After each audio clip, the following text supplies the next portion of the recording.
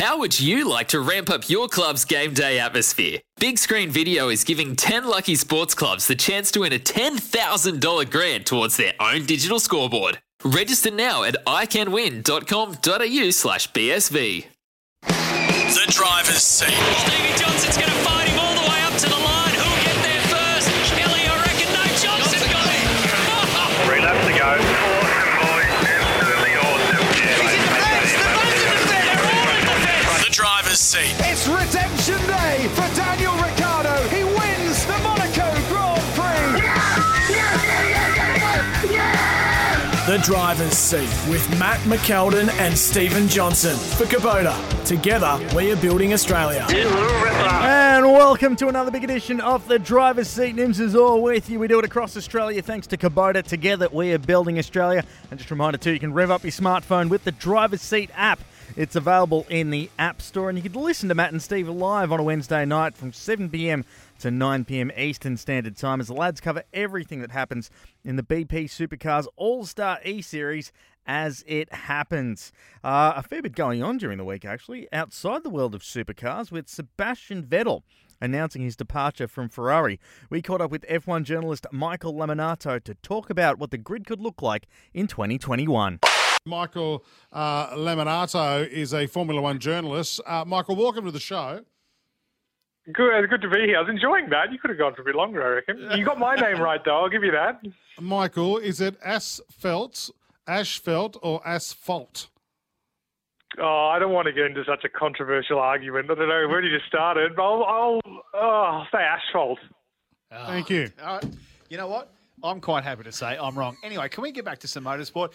Hey, big news about Seb Vettel, no longer at Ferrari. It sets off a bunch of possibilities with potentially Dan Ricciardo, Carlos Sainz, an open seat possibly at McLaren. How is all of this going to play out, do you reckon? Yeah, it's been quite a wild and wacky 24 hours for a sport that technically hasn't started its season yet and may not for another couple of months. And it is huge because it's not often you get a front-running seat appear all of a sudden in this way. Immediately it was appearing to be a two-horse race between Carlos Sainz from McLaren and Daniel Ricciardo from Renault. But it seems increasingly likely that tomorrow or in the near future we'll have Carlos Sainz confirmed at Ferrari. He was the top of the list when Sebastian Vettel announced with Ferrari that he wouldn't be resuming. And that'll be a big step up for the Spaniard after only 5 or so seasons in Formula One. Quite a dramatic trajectory to suddenly land himself in a race-winning, maybe championship contending seat. Does that surprise you that he was Ferrari's one of their highest choices, and he seems to have been on the radar of quite a few teams the last few years. So he's obviously impressing behind the scenes as well as on track with the cars that he has driven, and obviously the teammates that he has outperformed. Yeah, I mean, it wasn't surprising to know that Carlos Sainz is in that conversation about sort of a top-tier driver. A driver admittedly hasn't won races yet, but a driver who's obviously very capable of being a race winner and perhaps even a championship contender. But to be totally honest, given this was let's say at least a 50-50 fight between Ricciardo and Sainz, given they're probably the two better drivers available and realistically likely to go there, I am a little bit surprised that they've chosen Sainz. The reasons, and this will all be confirmed presumably in the next 24 or 48 hours, are not completely clear, because you'd have to say, or I would be surprised, I should say, if Sainz has agreed in any way to be somehow less than Charles Leclerc in standing inside that team, because he is very quick. He was building up to becoming a team leader at McLaren. While he going to Ferrari would give him a potentially race-winning car, he's doing so and sort of trading the ability to really contend. I'd be really shocked by that, and I'd be surprised if that was the way Ferrari approached a decision like this. And if that is confirmed, that will open up a seat at McLaren.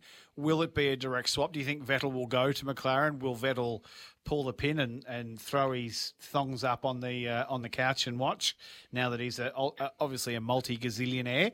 Or will we see someone from GP2 step up? Where do you think it's all going to end up?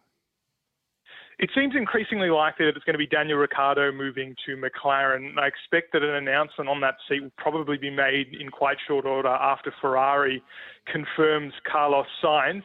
It's all been happening pretty frantically, and there's still, of course, opportunity for things to change. But it seems like certainly Ricciardo's in that conversation at a minimum. Sebastian Vettel's future is extremely unclear, though. He didn't really give too much away in his press release after leaving Ferrari. He only said that he had to reconsider what he wanted from his future and where his passion lied. I wouldn't be surprised to see him retire from Formula One, given that there's not really any front-running seats available for him to slot into, short of swapping to Mercedes, perhaps replacing Valtteri Bottas.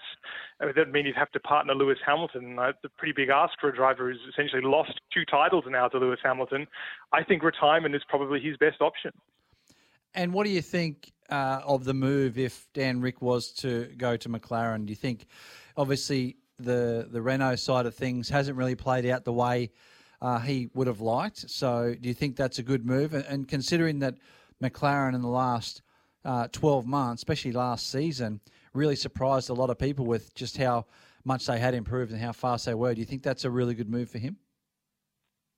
I think it's going to be very difficult to say. Much like the gamble on Renault from last season, of course, he's got another year to run on that contract, was very much a gamble that we couldn't really be sure whether or not it was going to pay off even in a minor way, never mind the ultimate way. McLaren is a little bit in that same boat, but it does seem to have a couple fewer uncertainties given the year we're all experiencing. Renault, even last year before the pandemic really began, was, I don't want to say 50-50 on Formula One, it was nowhere near that close, but the company overall was reviewing all of company operations, including the Formula One project. Of course, now with the financial constraints, perhaps Daniel feels that team's future is a little less certain. Certainly there's no speculation at this point that they're about to pull out, but decisions will be made at some point. That might be playing into that, and as well of course, the fact that McLaren made such a substantial step forward last season. Neither team is going to be winning races in the next year or two until the regulations change in 2022, but upon his assessment, having seen the inside of Renault now for 1 year, perhaps he's decided that it really would be better off to go with a team like McLaren. So let's move the board completely around. Sainz goes to Ferrari. Danny Rick goes to McLaren. That will then potentially leave, and Vettel retires, that'll leave a hole at Renault. So I rephrase the question. Who goes to Renault?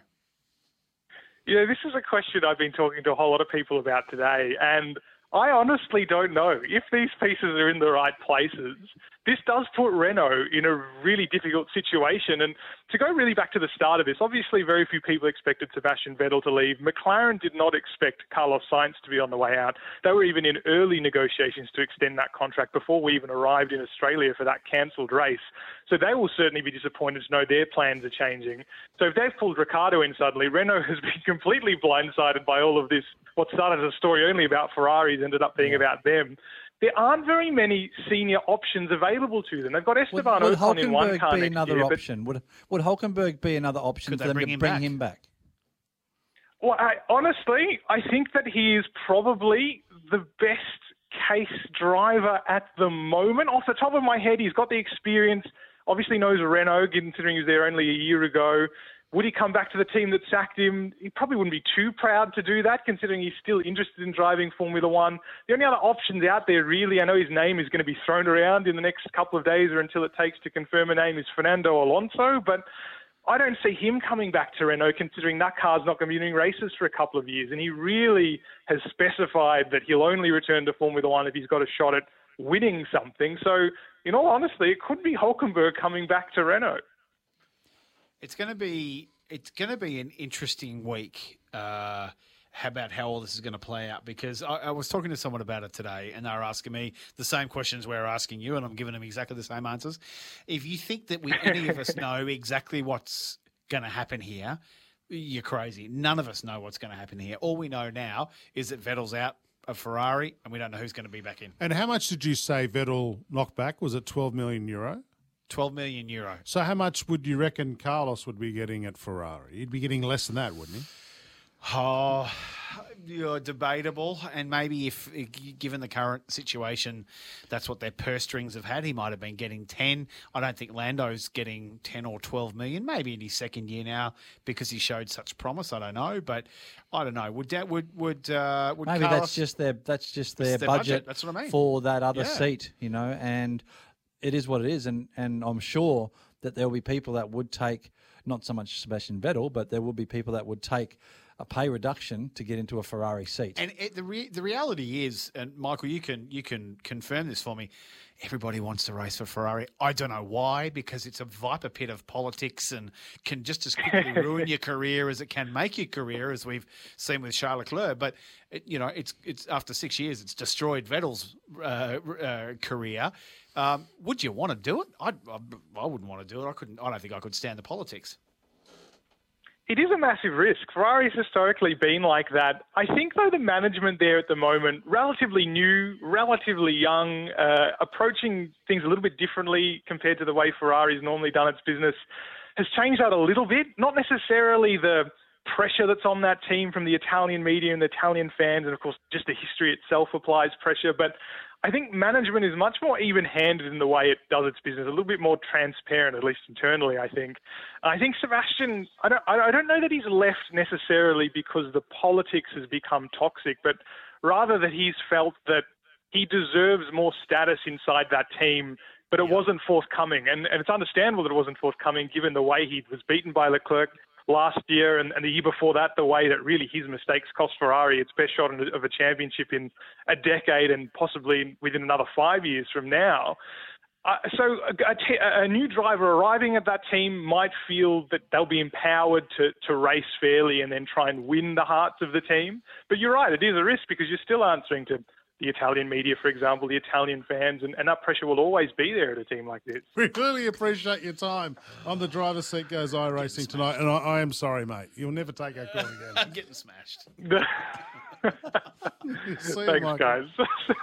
Make sure you get the app if you can't get near a radio to hear the lads live every Wednesday night covering the E-Series as it happens. You can even join in the conversation as well. You listen to the driver's seat across Australia for Kubota, building Australia. This is the driver's seat for Kubota. Together, We are building Australia. Welcome back to the driver's seat. We do it thanks to Kubota. For over 40 years, we've been making tomorrow matter. And together, we're building Australia. Right now, it's time for this week's feature interview for IMAR Insurance, the tradies mate. Call 13-IMAR. Jack Doohan, son of five-time MotoGP champ Mick Doohan, was a wildcard entry last week in the E-Series, and he dropped by the show for a chat. G'day, Jack. How are you? I'm good, thank you. How are you? Good, mate. Hey, Jack, Stevie J here, mate. How was it last week? Yeah, I'm good, mate. Good. It's been a little while. A lot of people probably don't know that. Obviously, I've known Mick for quite a while, and know Jack as he's grown up. Basically, from a young boy racing to now, obviously overseas racing open wheelers and really starting to try to get that road to Formula One, mate. And very, very cool to see you obviously race the E-Series last week. Give us your take on that, mate. What was it like getting out there with the main drivers and guys like Lando, who is back on tonight? Yeah, no, it definitely was good fun. I probably didn't, prepare to the extent I should have. I didn't really. I've never been into the sim racing too much, as for most of the year.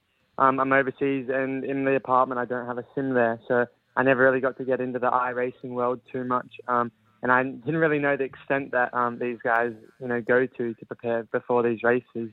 So I only really was able to get on it the day before, and I wasn't prepared enough for it. But once I got through quality and got into the races, there was a bit of carnage about. I was able to, pick up a few places and have a few battles with some of the guys. So no, yeah, I really enjoyed, the whole experience.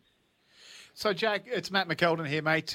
I think, obviously, I think everyone in Sundry knows your father and his two-wheel exploits, and there's probably a bit of an assumption out there that, the son of Mick Doohan, Jack Doohan, is going to be jumping into two wheels. But you've gone down the four-wheel track, a lot of open-wheel racing in Europe and now firmly on the road to Formula One. Why did you choose that route instead of going down the motorcycle route? Well, ever since I can remember, I was always two wheels. first day, I think it was Supercross and motocross. Growing up, Chad Reed as well. Oh, yeah, mainly Chad Reed was a huge idol for me. As Dad didn't really enforce it too much. So in my early ages, I didn't really know who he was. There was just a lot of bikes standing around all the time. And on my 5th birthday, I was riding just around home, and I fell off and broke my leg. So I think that was a bit of a turning point for Dad and myself. I don't think I was too keen to get back on the bike. So it kind of got hit away a little bit. And I hopped on a push bike, so a BMX bike, and was doing the pump track for a couple of years until one of my mates, who's actually racing snipes, Zane Goddard, came around to our track at home with his go-kart. And I think, at that age, you wanted to be doing, obviously, what your friends were doing. And I always had a kart around home, so I thought, just to Dad, I'll give it a try. And, I think we'd do this. Obviously, I wouldn't have said we're going to do this seriously, but I think just started with a few local races where obviously, and then down in Lismore for one of my first races where I think, Stevie was there as well. So kind of just went from there.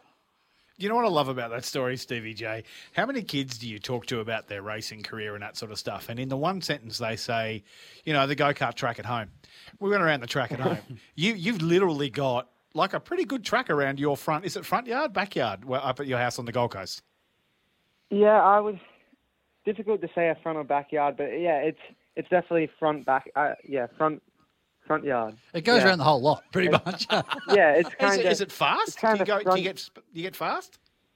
Yeah, definitely. The straight is quite long, so you get quite a bit of speed. But also, I think because it's quite twisty, and the trees aren't as wide as you want them to be, or as far as away. So I think it makes it the sensation a lot quicker than it probably would be.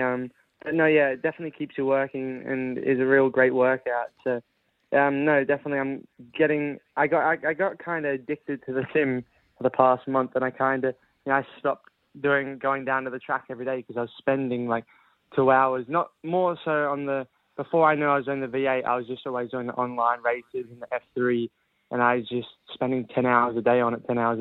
And then now that I think I've kind of gotten out of that to such, you get a little bit annoyed with it to the end. So yeah, I'm definitely getting more back into it, and every day as everything starts to be getting a little bit better now. So hopefully next month we can start to head back over and then get the season going. I think the funny thing about that story is there's three parts to me for that. One is that thank God Mick would never let my dad drive on his track because the trees are way too close for my dad. Secondly, if you run clockwise around that track, you'd end up at the end of the front straight.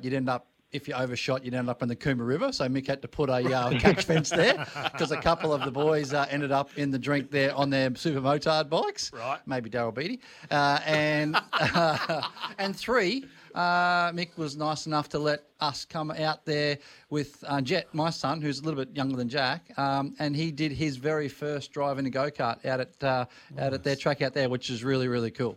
So, mate, tell us, obviously this situation has been difficult for everyone. What does the rest of 2020 hold for you with racing? You mentioned you might be able to get over there fairly soon. What's the update on that, and what are you going to be racing this year once we get going? So I'll be competing in the FIA F3, which follows around the F1 as a support category for 9 rounds. So we had the first official test. Well, we only had one official test before the season started, which was in Bahrain. So we had 3 days there, which didn't end up too bad. We ended up 3rd overall. But I think the main thing was in the car getting used to the tyres, the Pirelli tyres, as they're quite severe on getting it in the window for the qualifying lap, but also the tyre management, where I think I was probably my weakest point over the 45-minute race distance. So, then we had the 2 weeks before the Bahrain GP, where then once Australia was cancelled, it was quite obvious with Bahrain's higher numbers that was going to be cancelled, followed by, to where we are now. So it's looking like we will be able to do a 9-round championship starting at the Red Bull Ring on July 3rd. But it's looking like we'll be doing 2 races, so we'll be doubling up. So as we have to be quarantined for 2 weeks and tested before entering the circuits on every occasion. So it's going to be a lot of sore noses after the stick that they shove up there. It's not definitely the pleasant feeling. So I think it's looking at 2 rounds at Red Bull Ring and then to the UK if they will let others in, as it seems like they're quite strict. And as well, it's difficult, for them to combine with Europe because of Brexit. They've left the European Union. So if we can be allowed into there, it's looking like then again a 2-round championship there as well. Then the next information is ending in Abu Dhabi. Hey, so, mate, that's at least you've got a bit of a direction on what you're able to do, and I think within the next week or so, we're probably going to have the same thing out here with regard to supercars. So, in that regard, for you guys, it's good. You've got something to at least shoot and aim for. But just quickly before we go, mate, I really want to know. I know a little bit about it, but I'm sure there's a few guys in the studio here, plus a lot of our listeners would love to hear a bit about how obviously you became a Red Bull Junior and just the progression and how that's going to be able to progress you to obviously where you want to go ultimately in Formula One. So, I mean, say you do really well this year in the Formula 3, what are the next steps to get to where you want to go? I'd say the obvious step would be to go to Formula 2 or obviously preference, depending on the situation, helmet obviously just towards Super Formula as well.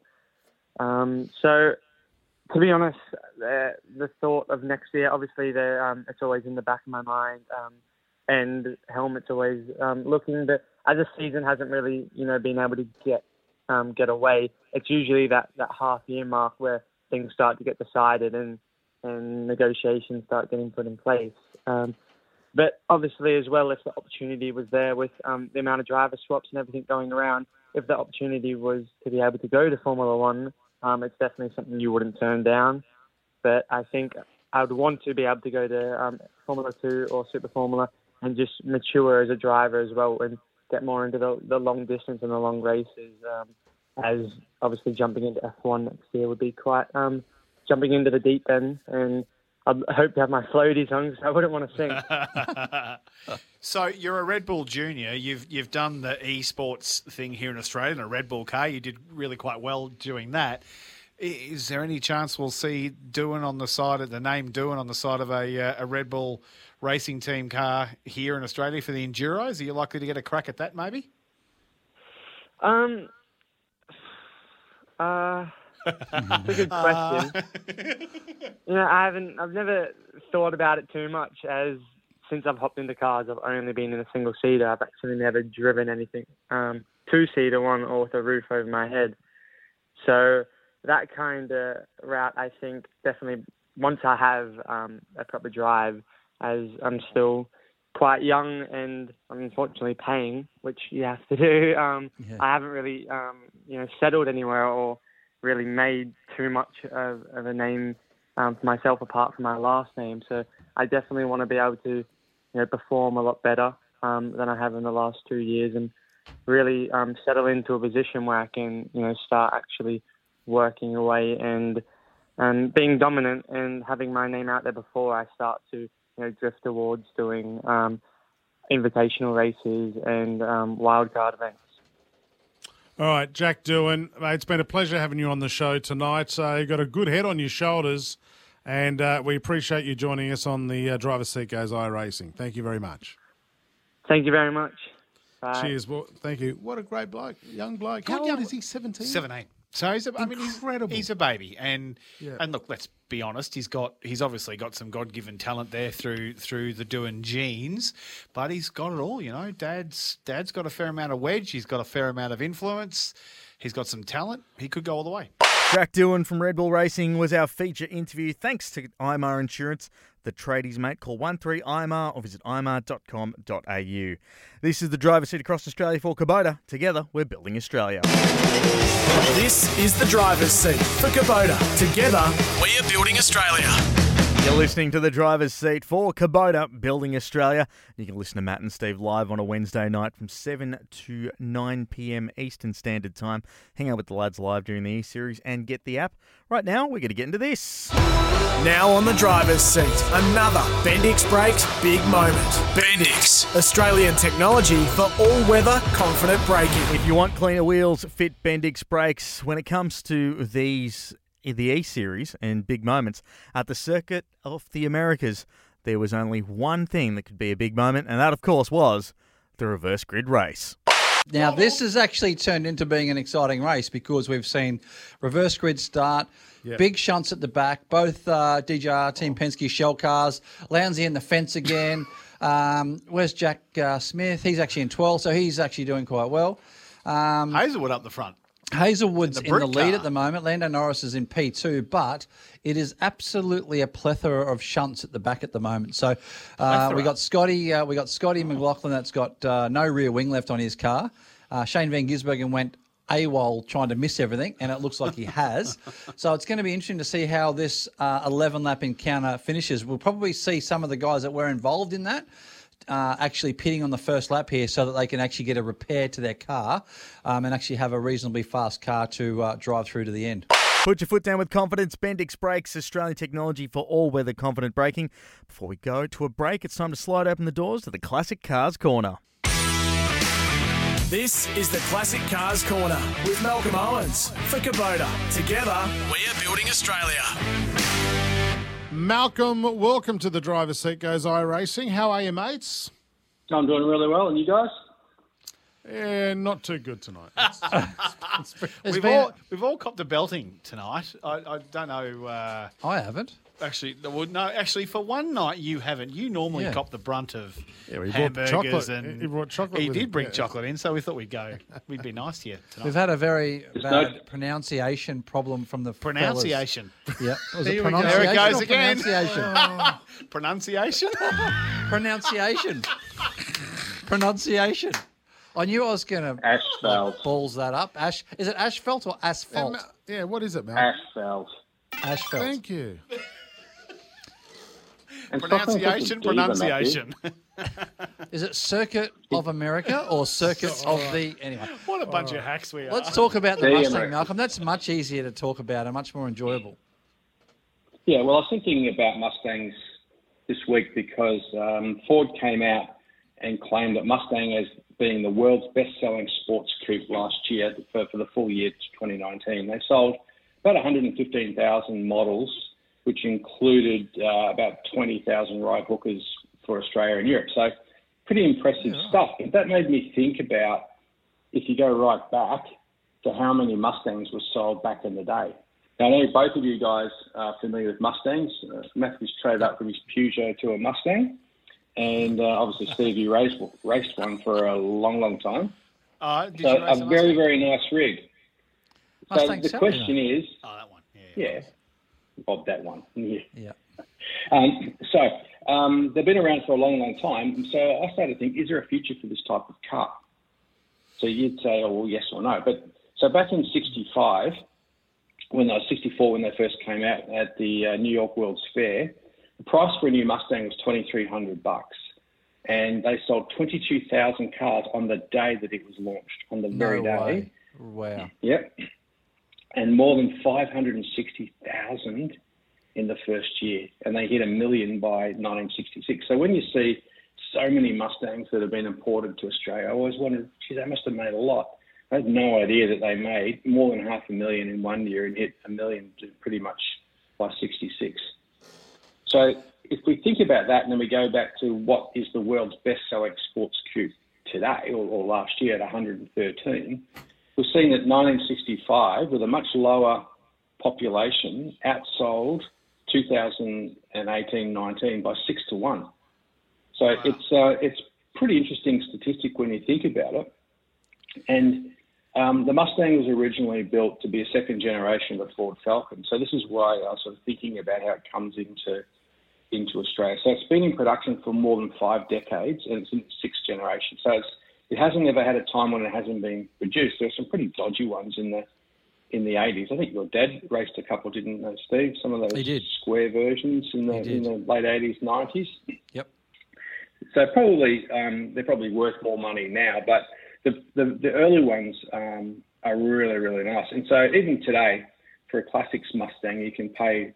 I was looking on car sales, you can around $30,000 for an early model, but you can go up to $150 if you want the GT50 and the Shelby. So a new one, its prices started at about $62,000 to $65,000. And so the question for you guys is, with the world as we have it today, is there a future for cars like the Mustang and the Camaro when the vast majority of cars sold now, new cars, are utes or SUVs? So what do you guys think?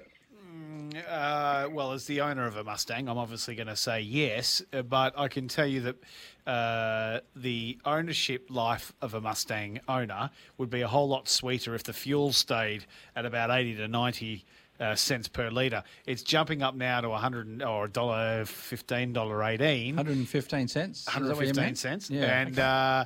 And I think they've got about a 50-litre fuel tank or maybe a 60-litre fuel. And I can tell you, I drive mine like a big, giant sook, and I get about 450 to 480 Ks out of a tank, which is no good. So when it goes up to back to prices of $1.50, $1.60, I'm absolutely juicy fruited. It's going to cost me a bomb to run that Mustang. So Malcolm, just moving quickly on about that, I mean, and obviously about the Mustang, I mean, I know this is about the Mustang, but do you think that it is wholly and solely down to the Mustang and, say, the Ranger that have kept Ford going? Well, for Ford, the Mustang was number 3. So the Ranger Ute sold 43,000 units last year in Australia, and the Everest SUV 12,000. And then, what do you reckon? How many sold last year in Mustangs? Oh, maybe 9,000, 8,000 or 9,000, something around there. 4,000. 2 years ago, they sold 9,000. 2017 sold 9,000. It dropped to 6,018, and then last year, which is the full model year, down 38%. Now, that's pre-COVID and all the other stuff. And you sort of got a question, is are fuel prices really that relevant? Well, if you're going to buy a V8 Mustang, probably not, because you can go and buy a little Corolla or something. But what I thought was interesting, or a Peugeot. So what I thought was interesting was, if we look at the traditional Australian market, okay, back in the 60s and 70s, there weren't all the Mercedes and Audis and all the different European brands, Volvos, and there's so much choice now. And then, of course, the much cheaper Hyundais and those types of things. But in the 60s, Falcon sold about 70,000 cars a year and topped to 100,000 in the mid-90s. And then as it started to drop, we got down to less than 4,000 in the last year of production. So the last full year of production was 6,000 units. So you've gone from 100,000 to 6,000 units with all the competition and the change. Commodore's the same. I mean, if you look at the Commodores, they were selling a heap of them, and then that also went down to under 10,000 units. And the price of the Commodores and the Falcons around the 35, 40 mark starting point, not too far away from the Mustang. So I guess the question that we look at is in the good old days, Falcons and Commodores were selling 200,000 units a year every year, and now they can barely scratch the surface of the competition of the Utes and the SUV. So, and that's why we don't have a local manufacturing market in Australia anymore. That's why Holden left. Australians just don't, and I think even Camaros now, Malcolm, are on the way out. Walkinshaw has said they're not going to be continuing with that program because Australians just don't buy those cars anymore. They buy Rangers and all that kind of stuff. So, yeah, and the thing is that like in the Mustang, there's 105 unique parts for a right-hand drive version compared to what they're pumping out in the US. So you get to say, is it worth doing it? You know, and this is the thing. I don't want to see the classic car market, some of the brands that have lasted so long. I mean, I'd hate to see Ford disappear, but you know, it's just being replaced with other things. I mean, in the 80s, we're looking at some minivans and those types of things taking over. So it's just really interesting to see whether in 20 years from now we'll all be driving these little hybrid, no personality cars that don't use any fuel because that's what the market is dictating, or whether there's still going to be a big market for second-hand and older Mustangs and Camaros and Barracudas and the muscle. And if that's the case, are the prices going to go through the roof because more people are going to want them because there's nothing fun, brand new anymore? Maybe the Mustang is the last hurrah for muscle cars. So should I hold on to my Mustang then? I reckon. Righto, done. Thank you. Right. I'll do that. Maybe next week, Malcolm Owens on our classic car segment, you could give us the history of the Peugeot. Could you do that for us next week? Righto. Have you looked in the garage at what you're driving, champ? What does Big Jace drive? Jace drives a beat-up old Corolla, from memory. There's his wife's S5 out S5? there. Not S5, Q5 or whatever it is. Q5. Sorry, boys. Which is like a 2005, 300,000K wrecker. Oh, it is. Nice. Listen, all right, boys. Malcolm, don't you start tonight, okay? I've just about had enough. Malcolm Owens from Kubota, thank you for the classic car segment tonight. And nothing wrong with the Corolla, thank you very much. It costs about $33 to fill up. We'll catch you next week, Malcolm. Good on you guys. Thank you. Talk to you next week. Mate. That was the Classic Cars Corner. For Kubota. Building Australia. You're listening to the driver's seat. Thanks to Kubota. For over 40 years, we've been making tomorrow matter together. We're building Australia. Don't go anywhere. More of the driver's seat coming up next. This is the driver's seat for Kubota. Together, We are building Australia. It is the driver's seat. Thanks to Kubota, building Australia. Right now, though, it's time for this week's Race Rewind. this is the driver's seat. Race Rewind. 1 lap to go. Kyle Busch, defensive line into turn 1. There's something wrong with the 18. Now Ambrose trying to get second from Keselowski while he tries to get the lead from Kyle. Contact in the S's. It's right. Got Dangerous spot on the track for Kyle to be sideways. Looks like he gets off to the guardrail. No caution yet. Here's the race for the lead. Keselowski's got damage on the left front. Is the tire going to make it all the way around?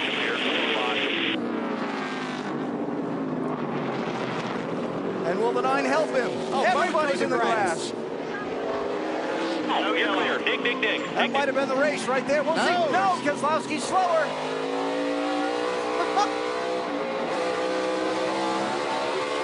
Keselowski's got a problem. Trying to stay with Ambrose. 2 final corners. Do they use the bumpers? A nudge, a push. Can Ambrose save it? To the checkered flag. Who gets here first? Clear. Ambrose, 9. Keselowski, 2. Final corner. Marcos Ambrose is going to win at Watkins Glen in a remarkable last lap turn of events.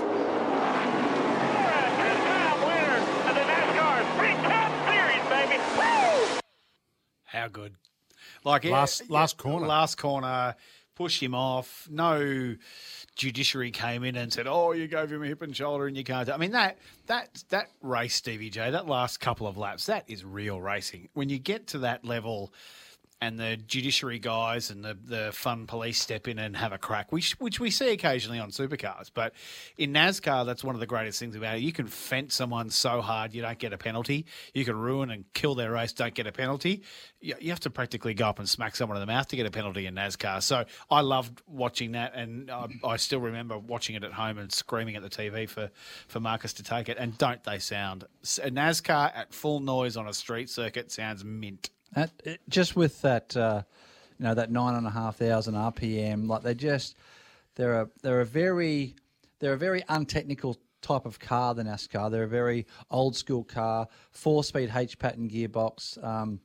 None of the tricks or the tech that a supercar's got, and really just the actual rawness of that car and the sound and that they move around so much. But that race was just amazing.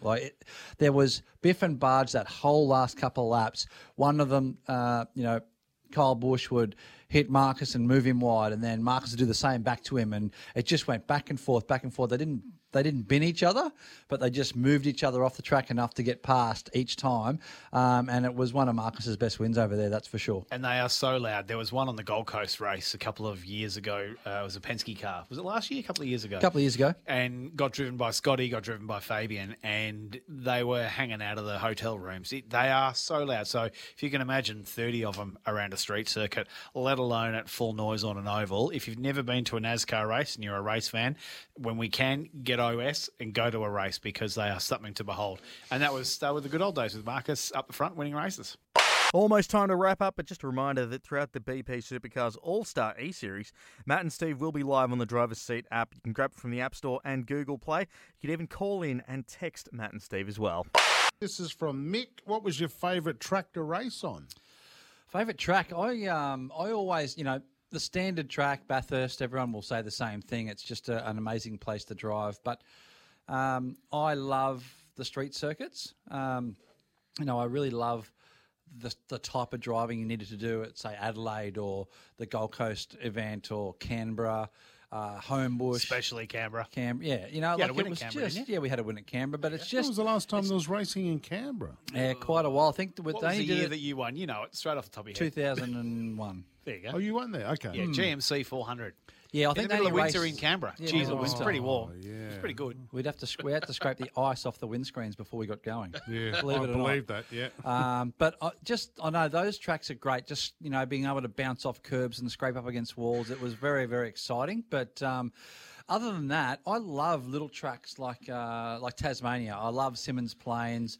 A lot of character. You're doing 78 odd laps around the place to do a normal race distance. Yeah. Winton, good fun. I love those sort of tracks. And I was a bit weird. A lot of the guys will say Phillip Island's their favourite track, and to me, not really. They don't excite me. Those big, long, flowing tracks where you got to be ultra smooth and not so much very precise. You got to be precise everywhere, but very different flow in driving style. I love to just get on the brake, get down the gears, turn and mash the pedal and go again. So it was just sort of young bloke cold tyres syndrome, I guess. Righto. And Paul from Rowville wants to know, will your son Jet race in the Supercars? Does he want to be? I don't know. What has Paul got a big business? Does he want to sponsor a young fella? Does it come through? You too can sponsor a Johnson, the next generation. I mean, it does, and it does. It doesn't matter who you are, what you got. It comes down. Yeah, it comes down to a bit of talent as well. You obviously got to have talent to be able to be at the front. But having said that, and this is no way in derogatory of anybody, but Mark Scaife, in my opinion, he wasn't a very talented driver, right? He had to work very, very hard to be a very fast driver. He wasn't naturally gifted. And this is just me speaking out loud, but then you get other guys like Scotty Mack or a few other guys, even Lownsy, they were gifted, so they didn't have to do the work that Mark did, and that's why what he did was so incredible. He would work and just drive and drive and drive. Doesn't matter what he drove, just to get better and better and better to be able to take it to the guys that did have that little bit of gifted talent. Has he got it? Who's that? Jet? Oh, I think it wouldn't be hard to be better than his old man, but I think he's not too bad. So, but same again. It doesn't matter. It's going to all depend on sponsorship, and it's going to depend on what he wants to do. And if he's determined enough to do it, then I'll do whatever I can to help him. But I'm not going to send myself broke doing it either. So Mum and Dad would be keen for him to do it? Yeah, well, I mean, he's racing at the moment. He's racing a little Hyundai Excel. He's only 15, so he's raced go-karts for probably 4 years before that. So it's something that we're sort of tippy-toeing on the outskirts of, and then maybe in the next year or two we might see him progress up from the Hyundai into maybe the same class as Matty McKeldin and give him a run for his money in TA2. He can spank me in that as well. Poor Matty. That's it for this week's edition of The Driver's Seat for Kubota. Together we're building Australia. Don't miss next week when the E-Series heads to Daytona. Sorry about the noise. My neighbour's sanding his deck. My motto? Don't work on your deck. Play on it. Life's good with a Trex deck. Low maintenance with a 25-year residential warranty. Trex, the world's #1 decking brand.